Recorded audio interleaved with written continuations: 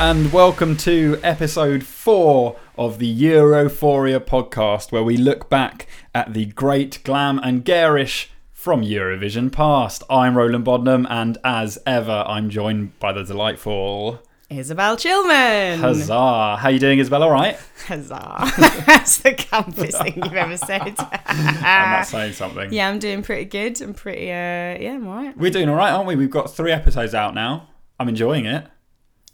Yeah, it's all right. No, it's great. Of course, I'm loving it. It's brilliant. Yeah. As ever, we delve into the history of Eurovision, take a little look at some of the current news from what's going on in Eurovision right now, and then at the end of the episode, I attempt to create a Eurovision hit, which Isabel then shoots down out of the sky and destroys my dreams. The best bit of the podcast, yes. Listening to Roland's ridiculous songs. So we're back in your kitchen, Isabel. Back where we belong. Back where we belong. How are you doing? Yeah, no, I'm really good. I want to say a little hello and thank you to all of our listeners. We were having a look at some of the analytics on the podcast over the last week. We were very, very excited to see that it actually turns out it's not just our mates in the immediate vicinity in London who are listening to this, but actually we have some foreign listeners. Hello. Which is very good. So we have some listeners in Croatia. So I've been trying to practice this. And Google Translate is telling me that hello in Croatian is Stravo. Stravo. Stravo. S-D-R-A-V-O. Well, Stravo to all you Croatian listeners. Yeah. And we also have some listeners in Germany. So, hello. Listeners in the US. Hello. And even some in Australia. Yeah. Hi. Oh. G'day. Yeah, I suppose. For you guys as well. But hi to everyone. Thank you so much. We're so glad this is going so far and wide. We love you all very dearly and hope you've all had an absolutely wonderful, mega, amazing, beautiful Christmas time. It's very exciting. Christmas, whatever you celebrate across the globe, merry that. Merry holiday. You've got the thing, the tradition.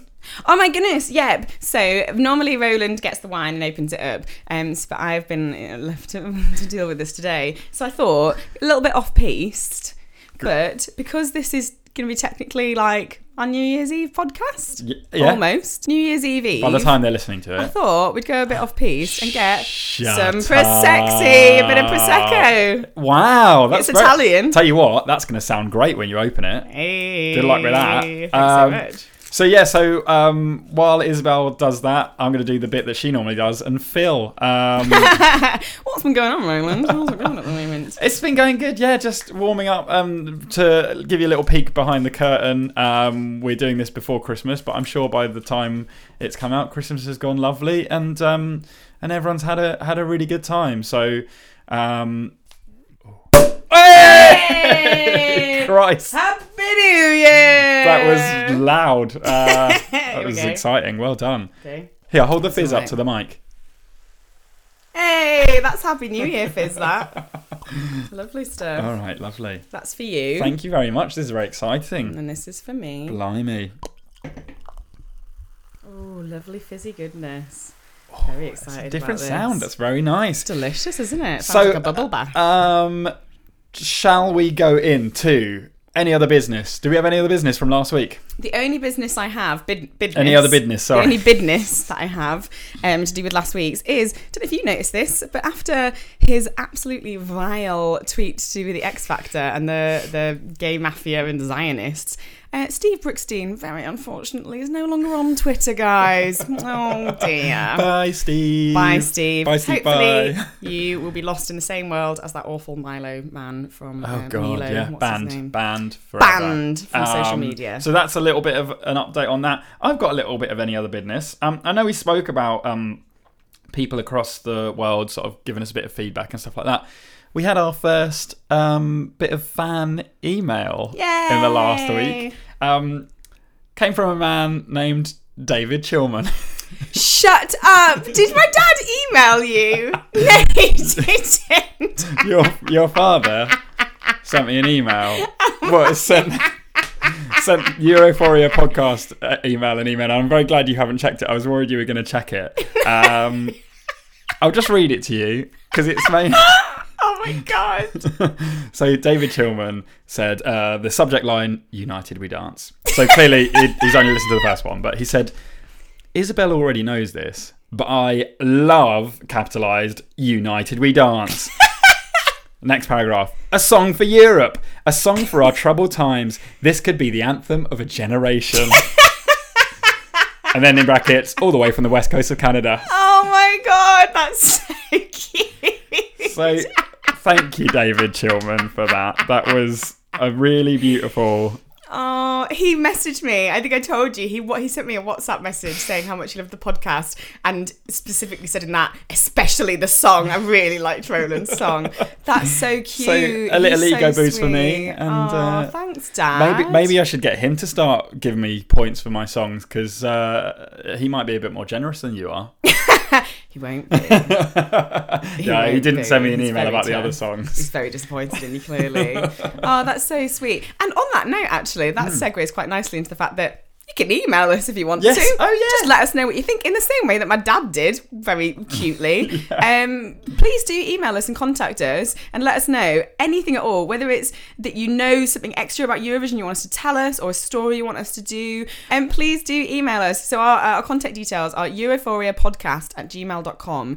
We're also on Instagram and Twitter. Instagram is Europhoria Podcast. Twitter is @EurophoriaCast. So please do follow us, contact us, get involved, let us know what you think. So that's any other business. Shall we move on to the news, Isabel? Yeah, the news. The actual news. Da-da-da-da-da-da-da. Eurovision news. There we go. Do you want to start with some news? I didn't get any. I did mine before by accident. God. Steve Brookstein. Oh, right, I got okay. confused. Sorry. Cool. So that was the news. It's over. No, it's not. No, it's not. So just a little update. In fact, another update off the back of Steve Brookstein. In the last episode, Isabel, you made a prediction about how far Sarah Alto would go, and you said that you thought this time next year she'd probably be doing something like Celebrity Big Brother or something like that. She has signed a 5-album deal with Sony Music UK and Sony Finland, and is going to be recording she's recording a song with Sia, and hopes to collaborate with Adam Lambert on her new music. So things are going a little bit better for Sarah Alto than you had predicted. So well done her. Well, I mean, definitely very well done her. Yeah. I'm pretty sure a lot of people sign big record deals and then still end up on Celebrity Big Brother. the deal You're gets true. cancelled. You're very true. I think the Teletubbies Oh probably my had a goodness. 5-album deal. So I just Googled Eurovision and then clicked on news to see if there was anything else, because I realised I didn't get any. One of the first things that came up from 53 minutes ago, X Factor's Honey G reckons the Eurovision Song Contest is too cheesy for her. Well, guess what, Honey G? We don't bloody want you at the Eurovision Song Contest anyway. Oh, that would be awful. Can you imagine? That would be worse Don't than even know who she Daz is. Samson. And also another bit of news. We discussed before that potentially Kiev wasn't going to be able to host the contest, Yes. and there were discussions about that. But actually, it's fine. Kiev are definitely going to host the contest. There's still some problems that they're ironing out, but it is going to be in the Ukraine, not in Russia. Well, there we go. Solved. We should never. That's Jon Ola. That. Thanks to Jon. Told him we should. He did say it was safe in his hands, so that's good to know. Right, okay. Well, that's the news and the any other business done. Shall we move on, Isabel, to the stories? Yes, please. Excellent. So I'm going to start as we always do, and my story is simply called Bosnia and Herzegovina, 1993. So it's 1993, Isabel. The year previous to that was 1992. Okay, good. Yeah. And Ireland won the contest with a song performed by Linda Martin entitled Why Me? Why me? I'll tell you why. It's because she performed a bloody good ballad and then she won. So it was being held in 1993 in Ireland. The Irish decided that instead of hosting it in a stadium or a pre-existing venue, that they decided to descend on a tiny rural town of Mill Street and hold it in a horse arena, which had been more used to holding gymkhanas than international song contests. It was, in fact, one of the smallest venues to ever host the Eurovision Song Contest. I don't know why. We discussed this before about having an intimate Eurovision. So clearly it's happened in the past. So I don't know why they decided to host it in a horse arena. They just did. The Irish, they're funny, aren't they? Yeah, they are. Funny lot.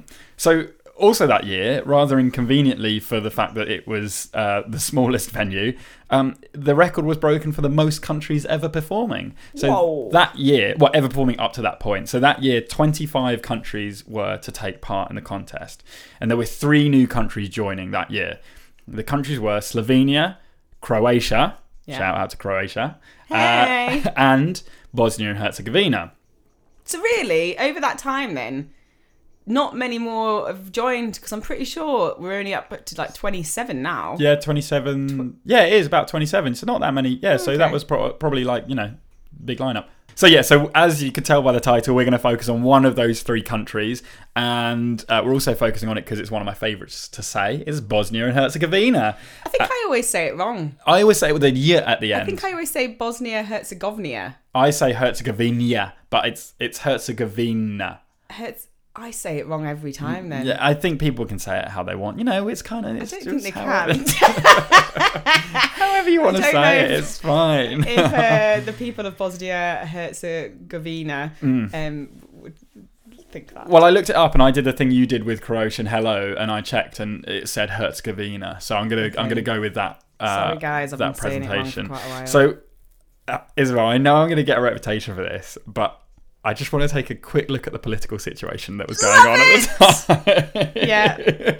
So it's genuinely, from doing the research, it's really hard to find ones that don't go very political very quickly. It's really tough to remain silly. Yeah, it's. I mean, good luck with. I'm actually liking it because I'm getting really well educated. Oh history God! now. I never knew anything about European history, and now I know a lot. So good luck being silly with this one, because I'm going to take you to 1991, and that area there was basically in 1991 going through the breakup of Yugoslavia. Mm-hmm. So Slovenia and Croatia had by that point seceded from the Socialist Federal Republic of Yugoslavia, and the Socialist Republic of Bosnia and Herzegovina held a referendum for independence, which passed on the 29th of February 1992. So basically the people had spoken and they wanted to become independent from the Socialist Federal Republic of Yugoslavia.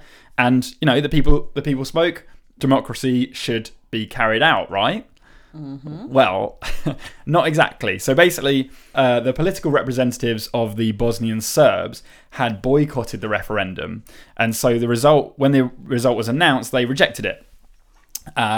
Following this, the Bosnian Serbs, who were supported by the Serbian government of Slobodan Milosevic, great name. I love saying that name. Great name. Not so great a guy. Horrible guy.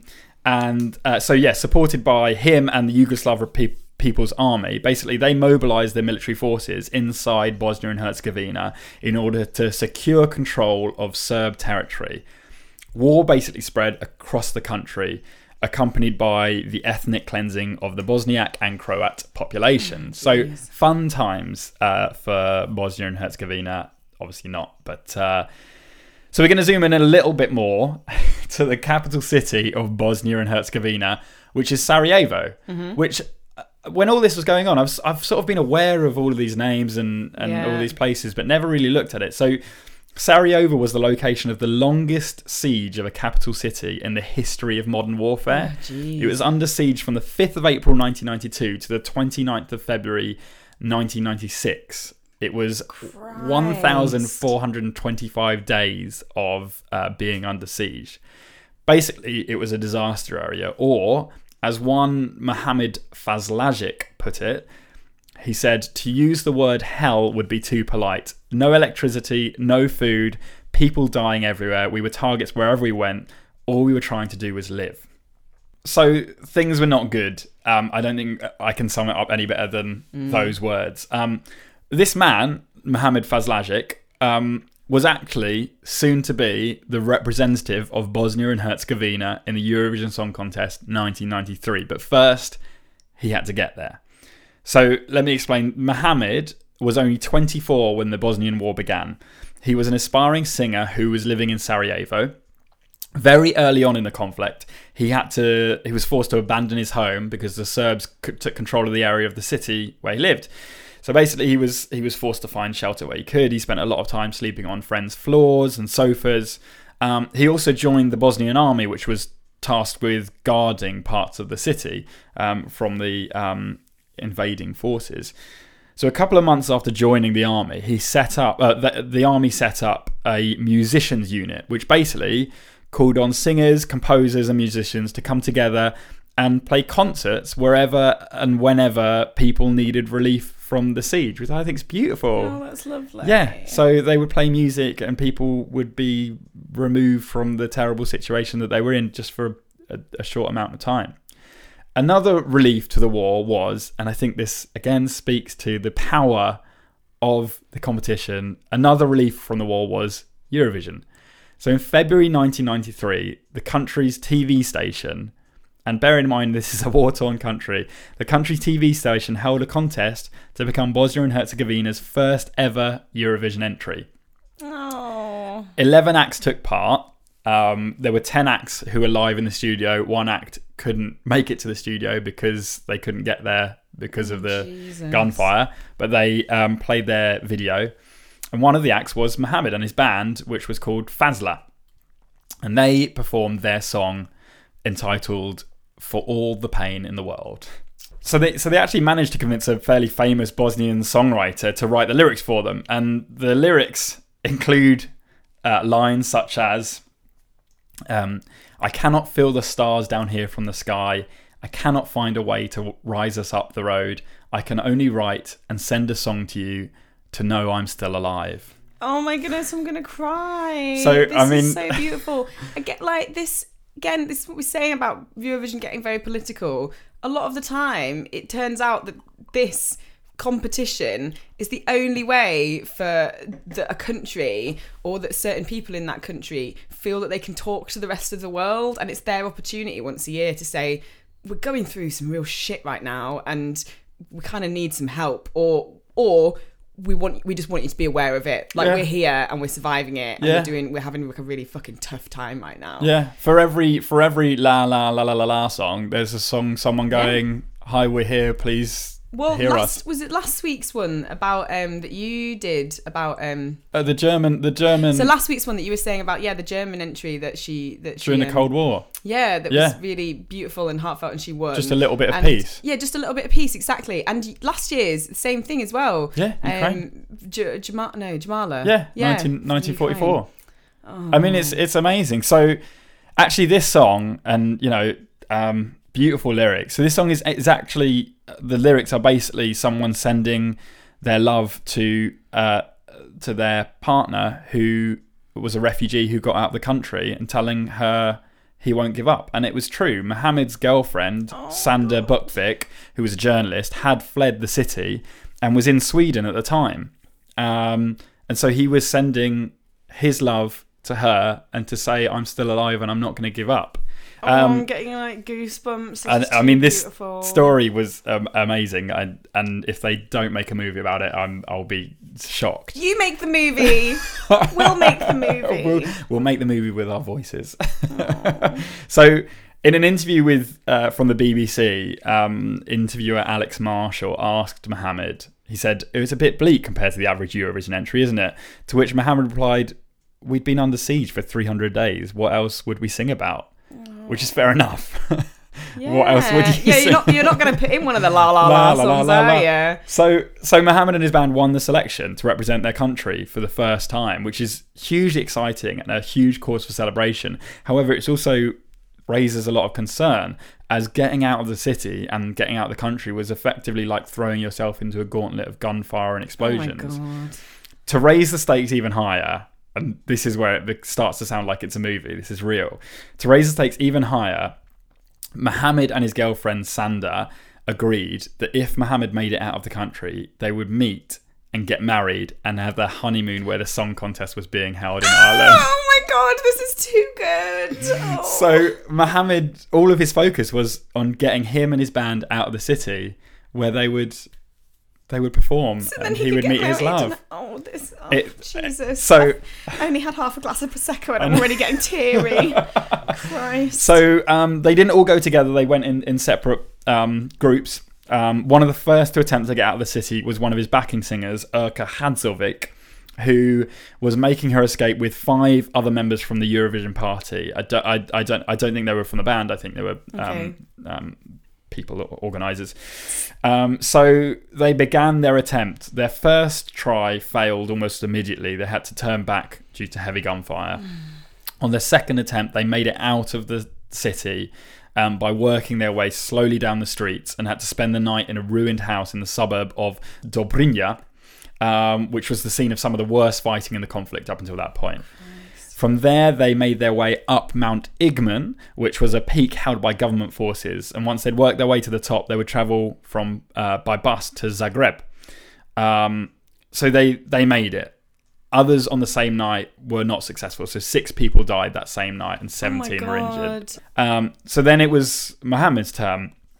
And in interviews, he recalled his attempt to escape, and he explained that they had to cross open fields to get out, with snipers basically trying to pick them off in the darkness.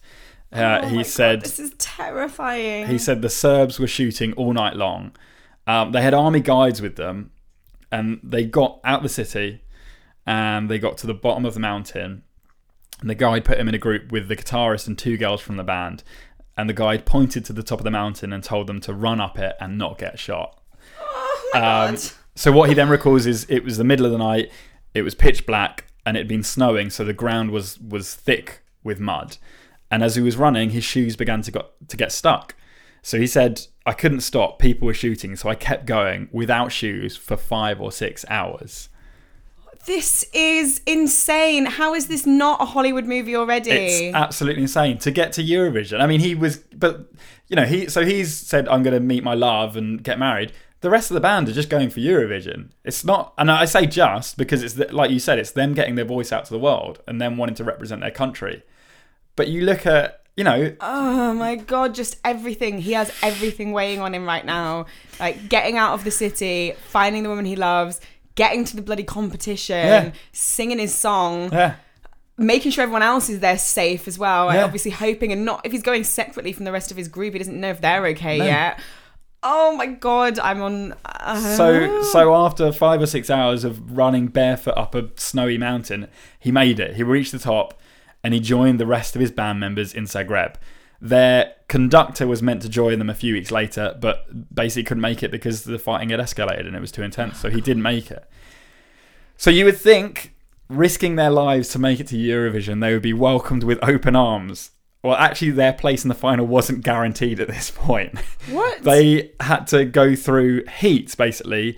An elimination round basically took place in Slovenia. Did they have to go through the semi-finals? Well, at that point, it was basically deciding which Eastern European countries would make it. So it was divided, and only a certain amount of different people from different regions went in. So they basically got to this point and then could have been sent straight home again. Oh, God. So...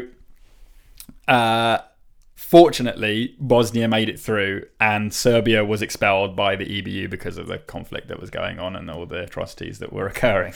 Okay, good. Good for you, well EBU. Done, EBU. So, Mohammed and the Fazla band made their final trip to the green grass of Ireland, where he was united with his girlfriend and soon-to-be wife. That's so good. The night itself came and the band gave a rousing performance of their song and received a standing ovation from everyone in the crowd. Everyone had heard about the journey that they had gone on and the things that they'd been through to just get there. One of the other loudest cheers of the night came during the voting after the host said, "Good evening, Sarajevo. Can we have your points, please?" And after a short delay, a crackly voice came over the line and spontaneous applause broke out around the arena. I'm genuinely tearing up right now. I can't cope with this. So it's a happy ending. It's not necessarily the perfect Hollywood ending. Mohammed and the Fazla band came 16th in the competition, but that's okay. The guys in Cool Runnings didn't win the Olympic medal either. Well, for Mohammed, it wasn't about winning. In the BBC interview, he explained, for us, it was a very serious event. It wasn't entertainment. We were showing our independence. We were proving it. We were the first people to ever represent Bosnia on an international level. We were confirming our country's existence. And to that fact, once the lights were switched off on Eurovision 93, most of the band returned to Sarajevo and rejoined the Bosnian army and defended their city. So my I mean, it just God. shows, that they came, they represented themselves, and then they went back to their city. So I just thought that's kind of where it ends. It's just the story of one of the That most is beautiful. dangerous journeys ever to the Eurovision Song Contest. Do you know where Mohammed is now? He's fine. He's okay. Yeah, he's fine. He's doing all right. They're still married. Oh, good. Oh, I'm so glad. And they're doing fine. Yeah. He's doing all right. That's it's beautiful, warmed isn't it? my heart. Also, he used to be a model, so he's a good-looking guy. He Oh. could just play himself in the movie. Mohammed. Okay. It's very exciting. I'll find a picture of him and hopefully of the two of them. Yeah. And put it on Instagram. Yeah. But it's just amazing. There were other things. There's so many things in it that they recorded their song using petrol generators because there wasn't electricity in the city, and just like absolutely insane. But it's not all just like first class flights and things like that to these places. People do suffer, and like you say, people come to the contest so that their voice can be heard. That's beautiful. Yeah. That's a beautiful story. Not necessarily the Ronan. funniest story in the world, but No, it doesn't need to be. it's quite something. That's incredible. Yeah. That's blowing my mind a little bit. I know. When I was reading it, it was just like it kept on. When it kept on going, I was like, "How does no one know about this?" And there was stuff online about, I think in like 2007 about there's going to be this movie being made. By the sounds of it, it wasn't made, but there's clearly spec scripts out there, and there's clearly people who think something should be made of it, and there should be. Yeah, it sounds That's incredible. incredible. Yeah. Well, give you a little round of applause. Well done to them. Give Well them a round done of to applause. So yeah, Impressive. have you got your story? Yeah, I'm a bit blown away now. Jeez. Jeez. I mean, so my one, I was going to try and politicize you this bloody week. hell. So I've gone very deep as well. Is this a dark episode? Oh, yeah, I think we've There was turned going to a have to be dark one. corner. That's all right though. We can be serious. I haven't quite finished my next one's very chirpy and silly, but I haven't quite finished it yet, so I can't. That's all right. We'll just go dark. This is the Well, mine ends happy too. good. Like, it's So they're beautiful. happy It's endings. beautiful stories. Beautiful stories. Yeah, let's tell Okay. Isabel. This is the beautiful stories week. Let's tell some beautiful stories. Oh, Go on. okay. Okay, so my story. Portugal, 1974. Okay. Have we done Portugal yet? No, No, we haven't we've done done any Spain. Portuguese stories. Okay. 1974 was the 19th edition of the contest, taking place on April 6th in the seaside resort of Brighton on the south coast of the United Kingdom. Oh, Back to the UK I we thought go. you were about to say there was a place in Portugal called Brighton. I was slightly confused. It's not. Doesn't sound Portuguese. No. Okay. No, the English one.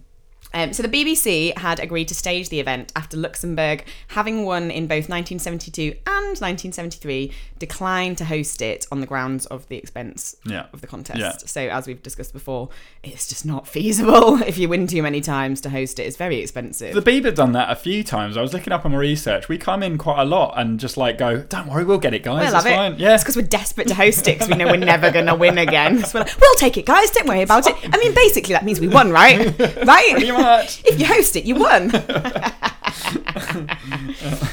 So it's back in the UK, but it wasn't the UK that won. So this was the year, 1974, that the United Kingdom was represented in the contest by the British-born but Australian pop singer Olivia Newton-John, who finished in 4th place with the song Long Live Love. And it was also the year that ABBA won with Waterloo. Wow, big year. Big year. Big year. So it was a very big year, and normally I would do a bit of and this was this person and this is what this person was. I'm not going to do it because there's so many potential stories out of 1974. I'm just focusing on Portugal. Save them from another podcast. There's so many good ones. Genuinely great. I think ABBA's we're going to have to do like a double special do ABBA because they're so bloody great. Yeah. Okay. One thing I did find, though, that I'm going to have a look into further to see if I think this might be a Eurovision mystery to solve. I've not had a proper look yet, is that Malta had selected Enzo Guzman with the song Peace in the World to represent them, but withdrew from the contest for unknown reasons. Unknown reasons is very mysterious. Very. Surely they had to they just said nah. Nope. Nope. So that's going to be my task, is Guzman. to discover why Malta didn't enter it in 1974. If anyone knows what happened to Guzman, let please us give us an know. email. euphoriapodcast@gmail.com. Exactly. Okay. Try to pronounce some foreign words again because we're English and we can't speak other languages because we're horrible people. Sorry.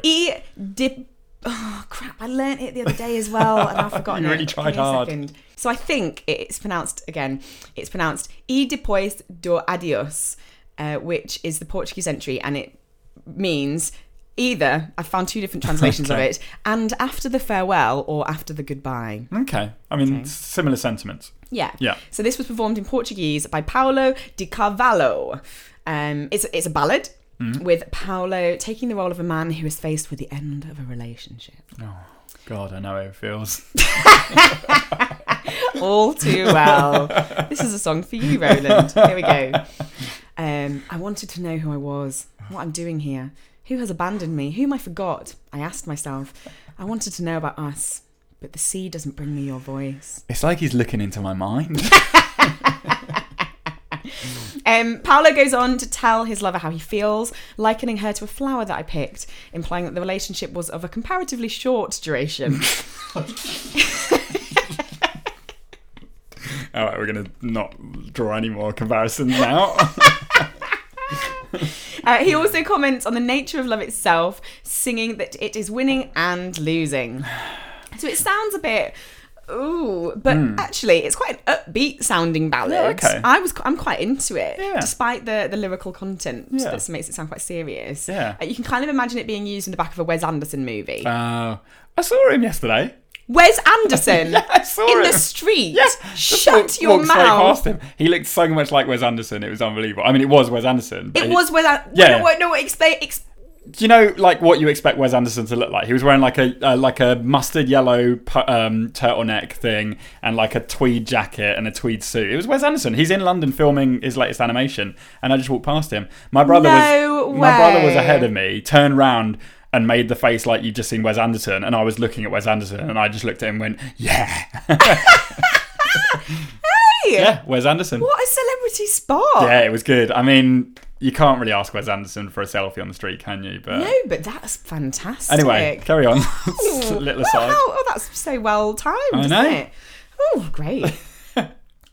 Paulo absolutely belts it out at the end, and when you watch the video on YouTube, again, all of these videos are available on YouTube. You can watch basically every contest online for free. The audience, some of the audience gets their feet applauding, standing ovation. It's very powerful. Yeah. It really blasts it out. Yeah. Great singer.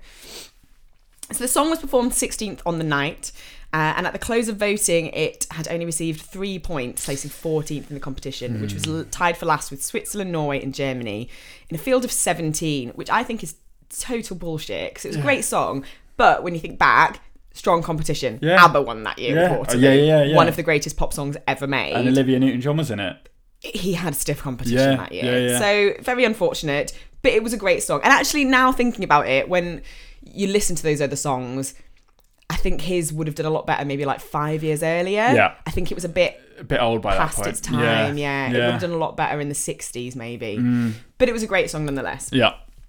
So the song didn't do very well in the competition, but less than a month later, it was to play a part in ending a 40-year dictatorship. Shut up. I'm going super political this week. Yeah. What part did it play? Well, this is what you're going to find out. Get yourself Was it just comfy. it just played and it was so beautiful that they just stopped fighting? Near enough. No, it's not that. Okay. By 1974, Portugal had been run by an authoritarian dictatorship for over 4 decades. So the Estado Novo, or New State, were considered by many to be a fascist regime who took charge of the Portuguese government in 1933. In the late 60s, some entries to the contest, as we've discussed before, they can be very political songs in terms of wanting to speak about what's happening in your country. Yeah. But actually, also, some entries from dictatorial regimes were featuring distinct metaphors for freedom disguised as love songs in order to avoid censorship within that country. Yeah. So one example I found was the 1967 Portuguese entry by a guy named Eduardo Nascimento was called The Wind Has Changed, and it was about Portugal, while they were still in power, they were still the colonial power in Africa's Angola. Right. And it was sung. So Eduardo was actually the first male black singer in the Eurovision Song Contest. Yeah. I heard about him just because he was the first black. Yeah, singer. and he was actually only the second black singer in the song contest. So the year before was the first female black singer. In late April 1974, the left-leaning military plotted to overthrow Portugal's dictatorial regime, then led by Marcelo Caetano, I think it's pronounced. The rebel leaders decided to broadcast a coded signal over the radio to indicate the start of the uprising, soon to be known as the Carnation Revolution. That signal was Paulo's After the Farewell. No! Yes. So this is less than a month later. So that was the 6th. It was on Eurovision. And then late in the evening of the 24th of April, 1974, the song was played on the radio as a secret signal to alert the rebel soldiers to prepare for the beginning of the military coup. There was a second song that was broadcast, which marked the actual start of military operations in the coup, which didn't have any Eurovision connections. But it was called Grandola Via Morena by Zeca Afonso. Wow. So there were two songs, yeah. So his song was played, Paulo's song was played as a secret sign to say, get ready, guys, we're doing this now.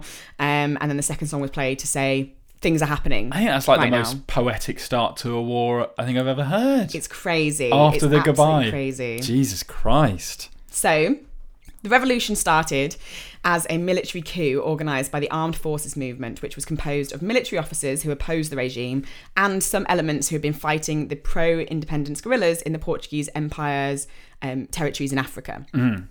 But the movement was soon coupled with an unanticipated and popular campaign of civil resistance.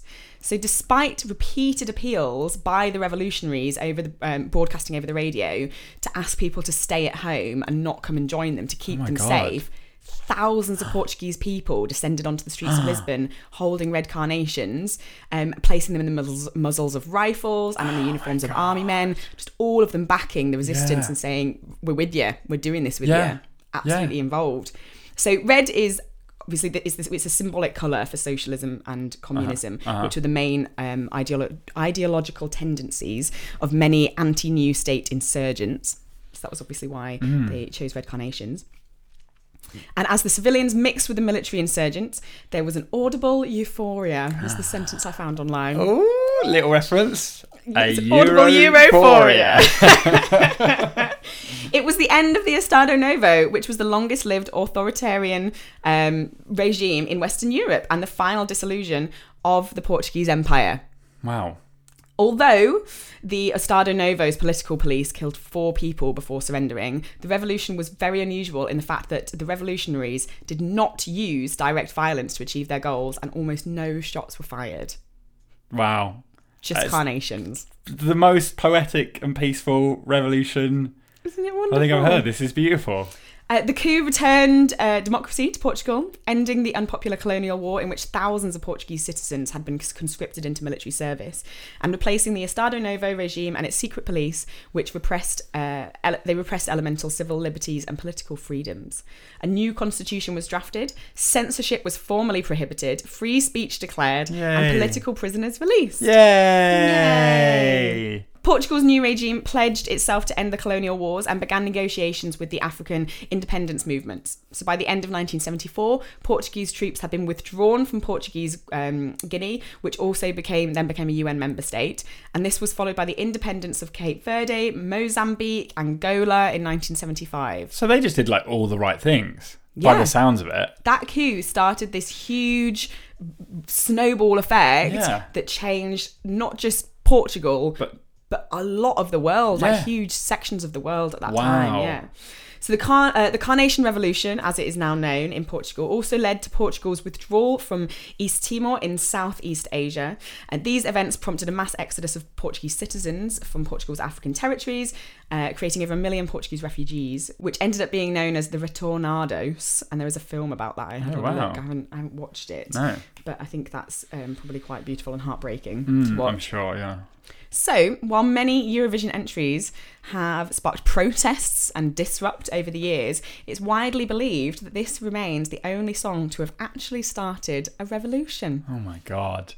That's amazing. How incredible is that? that? Is amazing. That's incredible. Yeah, and in Portugal, the 25th of April is still now a national holiday known as Freedom Day. Is it really? So it's a good thing, because all of these things that we like when we talk about them, obviously, you know, we're coming at it from one angle and we can cheer, and I'm always aware that obviously there's bad things that go on all sides of the conversation and everything like that, and I'm sure someone from the country or wherever from whatever's going on will listen and go, well, actually there was a lot of things. But I'm glad that they celebrate that day, and it's a good thing, and it all came from that one song.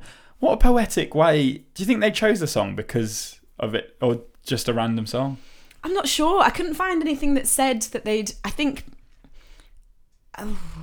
couldn't find anything that said that it was chosen specifically because of the meaning behind it, but potentially it's quite a responsibility, isn't it? Imagine if they just like took our podcast and said, well, when we play this on Radio 4, it's going to it's quite... I don't think our podcast has as much meaning, really. I mean, they're quite poetic, aren't they? But yeah, that's stunning, and it sounds like an almost entirely good thing that happened. Maybe. Oh God, I hope it was. Well, it ended the longest, and they celebrate it today. Dictatorship, or regime. It is. I'm sure it is. I'm just worried that someone's going to email us and go like, actually, it ended in a Holocaust, and that was. But no, it didn't. It's fine. Wow. So that's stunning. That's really quite something. Isn't that we've done very quite rather intense, but ending on a beautiful note? I feel quite warm inside. They're very Christmassy now. Yeah, well, I mean, Christmas is over, but it's festive season. It is, but also it's not. It's the festive season, isn't it? But also we're time travelling. It's 22nd. It's the 18th. I don't know what day. He doesn't know what day it is. It's the 22nd. Yeah, no, I do. I feel very Christmassy too. It's quite something. I feel like there needs to be jingle bells in the background. Oh, I ain't got any. Instead of jingle bells, Isabel, how about a song from yours truly? I forgot that this was part of the podcast. I forgot we were doing it. Were you just ready to wind down? I was like, we're finished now. Don't wind down. We've still got time to go. So we've had 3 songs so far. You would think that I'd be running out of ideas. Far from it. This time though, so the last 3, they've all been quite big themes, haven't they? So it's been about bringing people together. It's been about love. Been about the power of song. So I decided this week to try something different, to bring it a little bit closer to home, to be inspired by what's around me. So here in London, we've obviously got the Underground, the Tube. And recently, we've had a run of introducing the all-night Underground, the Night Tube. Where is this going? Or as I'm going to refer for it from now on, the Nightline. I was inspired by that to produce a little song entitled "Love on the Nightline." Do you remember the band Northern Line? Nope. So, do you remember the Big Brother the Big Brother series that had Ziggy and Chantel? Yeah. So Ziggy, his actual name was Zach, and he was from a terrible boy band called Northern Line, who I once met at a service station when I was about 10, 11.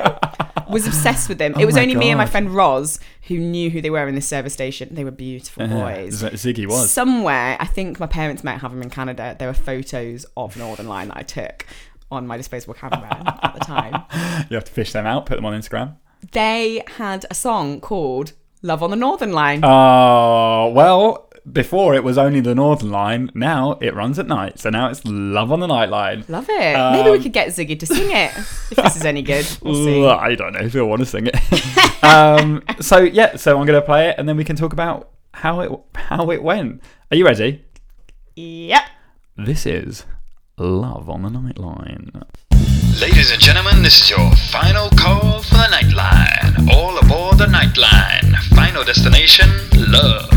If you're having a good time with a brand new girl. Found yourself a fella who can show you the world. If your money's run short, but your energy's high, running on your luck with a look in your eye. There's a one-way ticket at 8:45. Show me some moves and you get on just fine. If you're looking for an answer, well then this is your sign.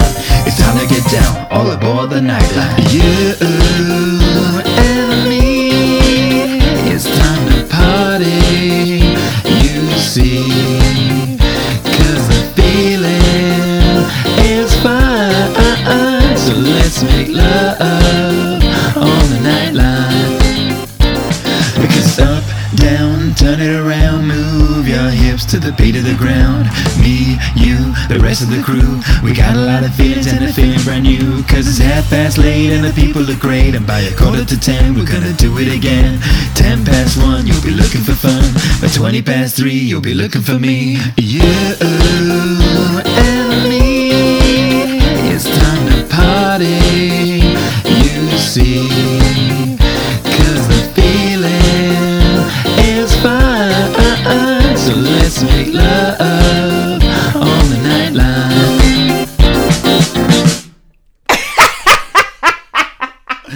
Love on the Nightline. Oh my god, I was literally face away from the microphone, silently howling so that I didn't ruin the song. Wow. Yeah, it's a bit different. I am fully on board. Oh, I do not know your scoring. I was like putting this in, I was like, oh, she's going to fucking hate it. No, that was hilarious. Oh my god, okay. Absolutely hilarious. So the idea was, because the other ones have been like very Eurovision, like lots of synth and lots of that. This one, I was sort of inspired by Belgium's entry. Do you remember Belgium's entry last year? It was that little red-headed firecracker who did that funky, like... So, yeah, no, it is a little bit like that, isn't it? Yeah, so a little bit funk. Yeah, because you know, like every Eurovision, there's always a couple that you're like, oh, this is like an actual song. This is like an actual song, and like, you know, all of them are actual songs, but some of them are very Eurovision-y. All of them are actual songs. I love that. No, but like, this is an actual song, not just a pile of shit. Even Man's from 2 years ago, it's a very Eurovision song. Like, it's like... Yeah, but so what you mean is, if you took it out of the Eurovision context and just threw it into the charts, that's what I mean. You'd just be like, oh yeah. So I thought, you know what? Let's do a song that's not relying on those Eurovision tropes. I'm going to do a little bit of funky, a little bit of, you know. And I thought, Love on the Nightline. What a great... I love the line, and at 2:45 you'll be looking for me. Yeah, that was good. I do have to caveat this with, please do not make love on the night tube, because you will get arrested, and also it's a dirty place to be. So, and also, I don't want to see that when I'm going home for a night out. Just no. So as a concept for a song, great. As an actual act, not okay. Very illegal. Yeah, very illegal, and just you'll pick up something. Well, I'm excited about this because... So, okay, do you want to... Okay, I'm going to give you my proper review of this. Yeah, let's do a proper review. Go on. So I loved the funk aspect to it. I was dancing away, bopping along straight away, really enjoying it. Loved some of the lyrics, very funny. As I said, 2:45, you've been looking for me. Yeah. Great. Yeah. Loved your little sexy talking intro to it. That was very funny. I think the lyrics got a little bit lost at points. They could need some work on them. They're fast and they go round and about and they sort of repeat but differently. So there's similar rhymes, but Okay, I was just going to say I think they were a little bit weak at points. I'm just you know, it's fine. But very, very good. I was very impressed by that. Wow. I quite want to listen to it again. My hopes are high. So let me work out my French numbers again. Oh my god, I was just very confused. Okay. I am going to give this... Oh, I don't know now because I'm trying to work out if I like it more than the first one. I'm going to give it... Nerf. Okay, that's okay. 9. Yeah, that's okay. That's your second highest scoring one so and far. I'm okay with that because I didn't know what to expect with this one, so now I know. I really, really liked it. I think you lost minor points. I think United We Dance, Divided We Fall lyrically was stronger. Yeah, it was really strong. And because it was very much it had just such a Eurovision vibe to it. buzzing about it. Yeah. This is so close to being matched at 10 points. Yeah. But just pipped to the post. You know what? I'm happy with that. I'm happy with. I was disappointed with last week's 6, but I'm very happy with this week's 9. We're on an upward trajectory, guys. We're doing really good, so I'm very excited about that. You know what? We're gonna leave it on that high. So if you want to get in contact with us, it's we've said it a couple of times, but it's europhoriapodcast@gmail.com for email. It's europhoriapodcast on Instagram and @europhoriacast on Twitter.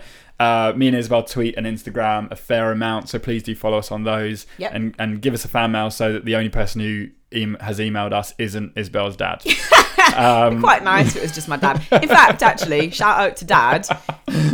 Just keep emailing us. Yeah, if you fine. could every week, we'll have your dad section, and you can tell us your review of what you think of Roland's stuff. That'd be really nice. That'd be really quite fun. Yeah. it. So do that. I've never met you, but I really appreciate the email, so that's fine. He's coming over in the new year. You can meet him then. Maybe you could be on the podcast. Oh, he'd love that. He loves Eurovision, does my dad. Well, Honestly, maybe that's where I get my love from. My parents. They used to host. No, actually, we'll talk about it another time. Yeah. So that's the end of it. Thank you very much for listening. We hope you have a really good new year. Happy New Year, everyone. Happy I'm going New to Year. finish off this bottle of Prosecco because Roland has to drive. Boo. As we say at the end of every podcast, baby, I'll be your Conchita Wurst if you'll be my... Daz Sampson. Yay! Goodbye!